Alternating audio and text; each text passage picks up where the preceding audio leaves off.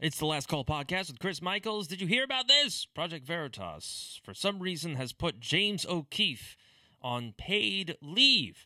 Now, why would they do that? Project Veritas just got so much notoriety and support for exposing the tentacles of Pfizer, and this is going to be the problem because Project Veritas's board of directors includes a former senior executive from Goldman Sachs. So you can only imagine the amount of influence and pressure this individual is getting from his contacts and I would assume his financial advisors for exposing Big Pharma like the way Project Veritas actually did. So I don't think James O'Keefe is going to stay with Project Veritas for very much longer because they're just going to push him out. I mean, they can't stand to have this kind of notoriety attributed to them for exposing one of the pillars of industry within the United States, Pfizer and Albert Bourla and Moderna and on and on and on. How dare they stick up for the little guy? So there was that. And then, of course, if you were paying attention, Twitter, former Twitter execs, they were out there in front of Congress saying all kinds of stupid things, and it was exactly what we thought it would be. And overall, whenever you see these dog and pony shows where these people get in front of Congress, don't expect anything to actually come from those hearings. It's really just for visibility, and hopefully something will happen, but don't pin your retirement on it. So it was fun to watch, but that's where it ends. But the most important thing that happened today came out from Seymour Hersh. Seymour Hersh, he exposed events like My Lai in Vietnam, which was a war crime. Was a war crime that was committed by the United States, where it was essentially ordered to massacre a whole Vietnamese village. And Mr. Hersh was the one that exploited that and actually got it out there in front of everybody. But he also talked about Abu Ghraib and the sins thereof. And now he is saying what we all knew. If you listen to me, Nord Stream sabotage was CIA U.S. Navy covert op. Seymour Hersh bombshell prompts White House response. That's at least from Zero Hedge. And if you go to Seymour Hersh's article on Substack, How America Took Out the Nord Stream Pipeline. Now, Nord Stream was essentially two sets of pipelines, Nord Stream 1 and Nord Stream 2, and they were supplying Europe, mainly through Germany, very, very cheap fuel, very, very cheap energy and gas. And so when Nord Stream 2 was about to come online, that's it. The United States and NATO couldn't bear to think that Germany would subsequently gain independence from the yoke of the UK and the US. I spoke about that in a podcast when I think it was, what was it, Rand? Rand, that the War Department's think tank basically came up with a whole strategy on how to make sure Germany was kept dependent upon the United States through U.S.-supplied energy. They didn't want a Russia-German conglomerate, at least economically or militarily. The West has always been petrified of that kind of alliance, an alliance between Germany and Russia, which is why you had fascism and communism take root during the 1930s and 40s. They wanted to make sure that there were two scorpions in a bottle fighting one another rather than having a German-Russian axis to take out people like the Rothschilds in England and France. So, same old story. Nothing is new under the sun. They did it with the Franco-Prussian War. They did it in World War I. They did it in World War II. And it's been going on ever since. So, Seymour Hersh decides to reveal what we have exactly known all along.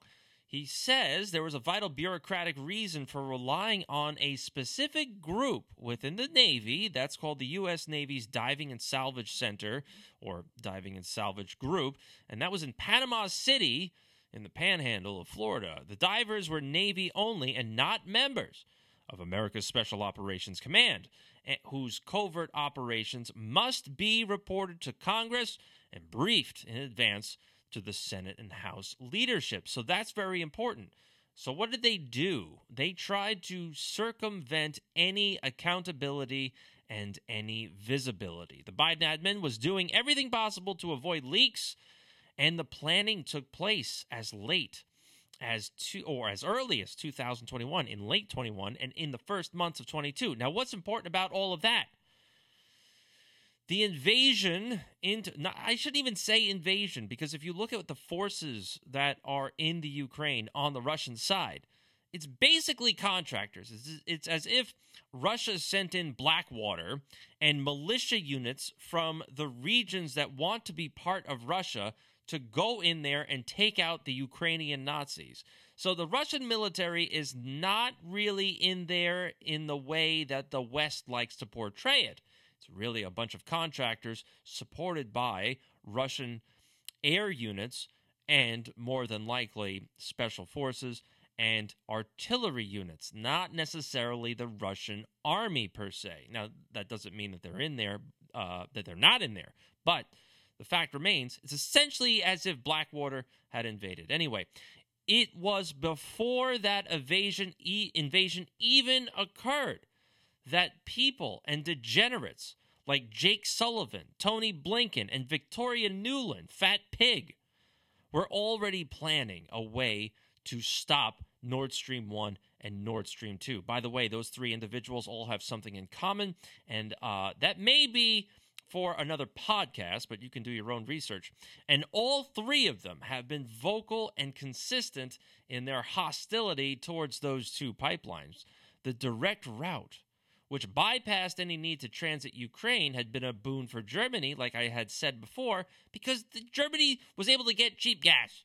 And that's exactly what the Germans wanted. NATO didn't like it. The United States didn't like it. This thing was due to be completed in September of 21. And if approved by German regulators, this Nord Stream 2 would double the amount of cheap gas that would go into Germany and Western Europe. So you can't have something like that when you've got the United States and NATO and the UK looming over you like some ghoul in a crypt, because they want to make sure that a German-Russian alliance never occurs. And they're going to use everything in their power to make sure there is as much discord as possible between those two countries. I mean, think about it. World War I, they used Sarajevo, right?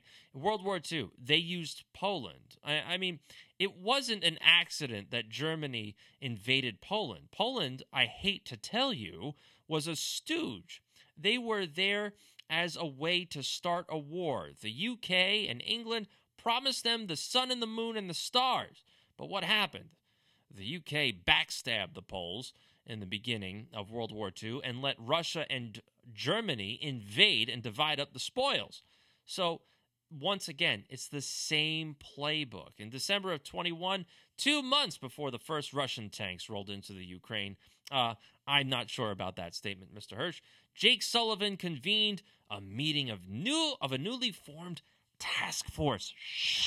Men and women from the Joint Chiefs of Staff, CIA, State, and Treasury Department, and they were making recommendations about how to respond to Putin's impending invasion. Now, this is important to know, because what that means is that these people had their eyes on destroying Nord Stream 2 and Nord Stream 1 no matter what was going to happen, because an invasion didn't occur.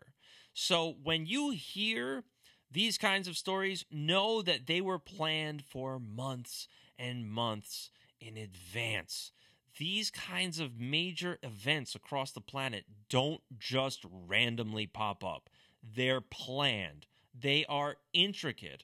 And a lot of individuals that coordinate through backdoor channels or fraternal organizations, they're the ones doing this. They're the ones planning this. And when you finally see it in the news, it's already over to them. They've been there. They've done that. They knew about it sometimes years or decades in advance.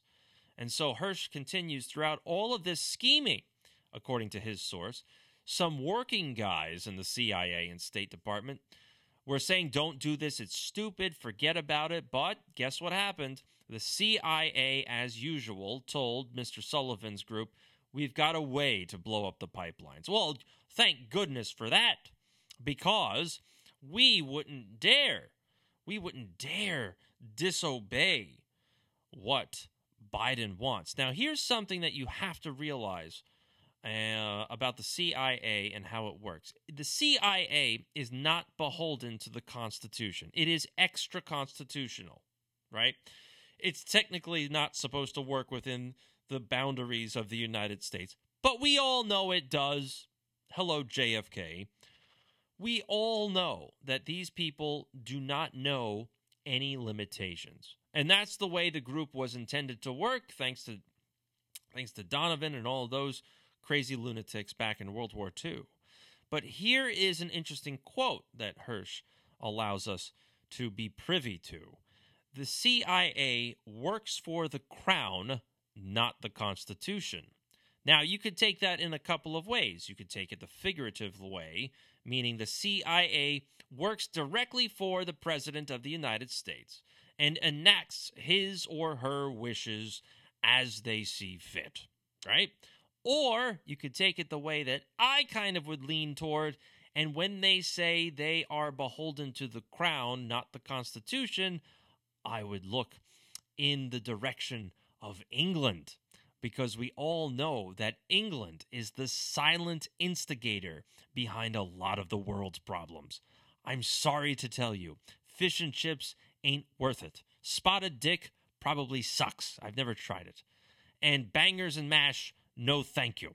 I mean, English music, we've got a different story here. But as far as how good and benevolent the English are, no, I don't think so, especially the crown.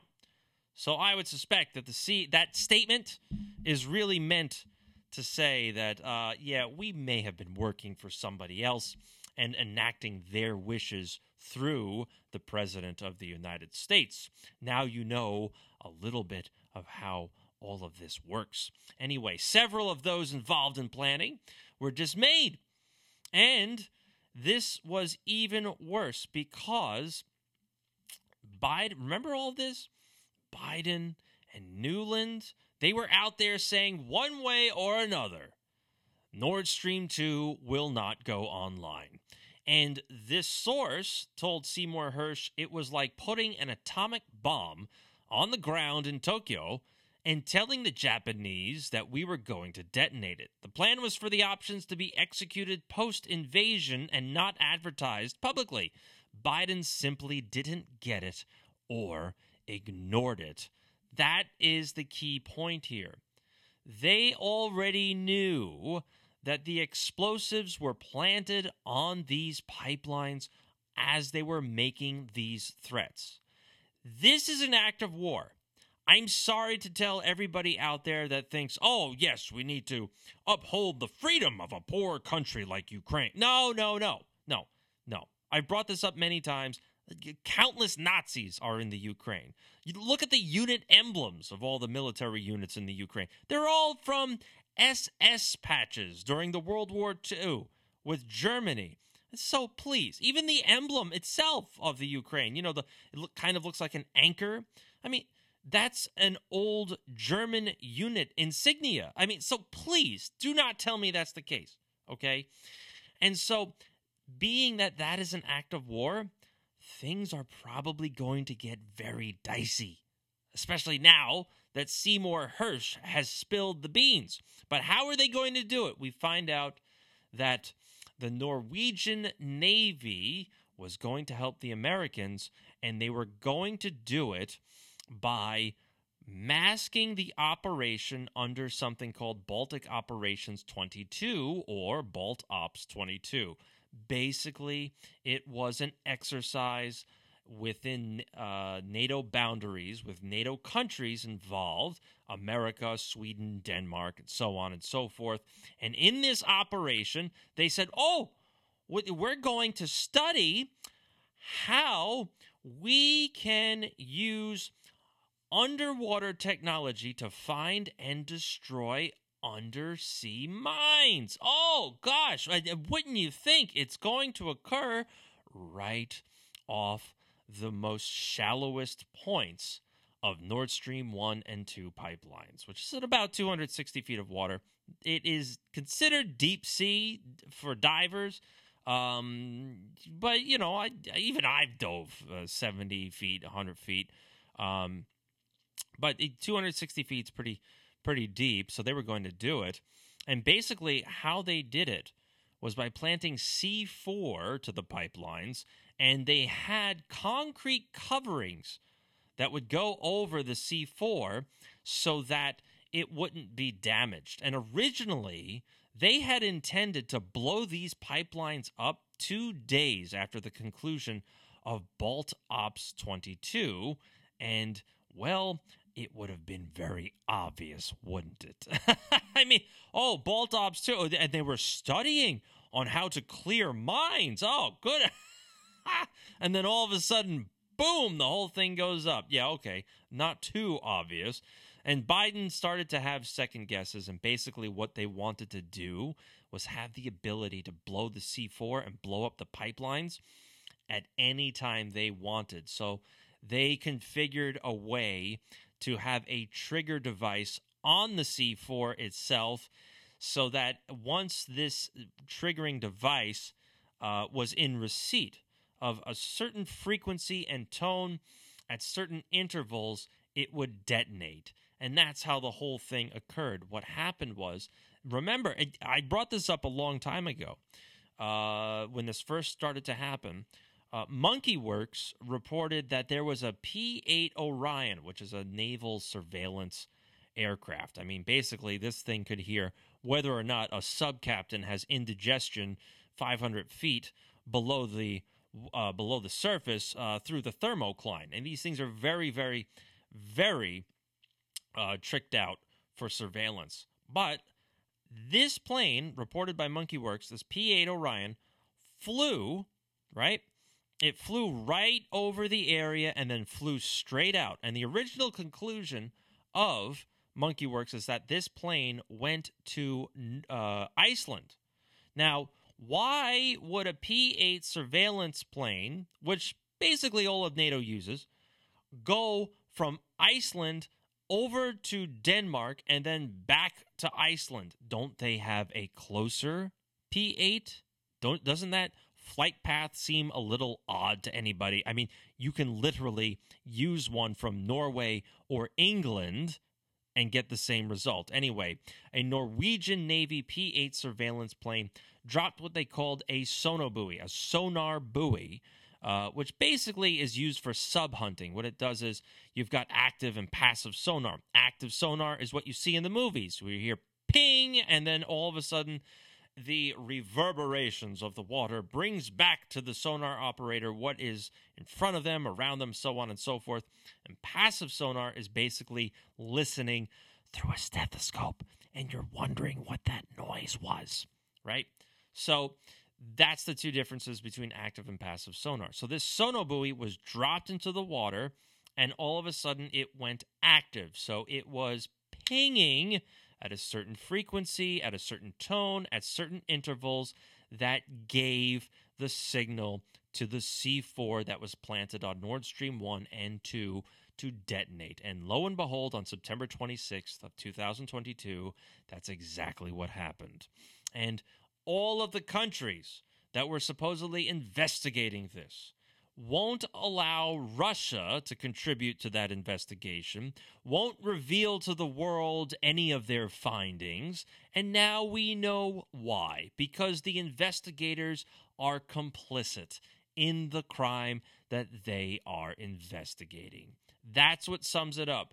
The bigger problem with all of these kinds of events, especially with Seymour Hersh now revealing all of this, basically validating what I said, is that now you've got a clear trigger to expand the conflict that's been going on in the Ukraine to a more global scale, because Russia now has a lot of evidence that the United States and NATO ain't playing fair, blowing up Nord Stream pipelines, installing biolabs across the planet. Think about this. Biolabs researching, quote unquote, biological and chemical weapons on the border of Russia throughout the Ukraine, and the president's son is making money off of those biolabs and was paid handsomely to set those things up.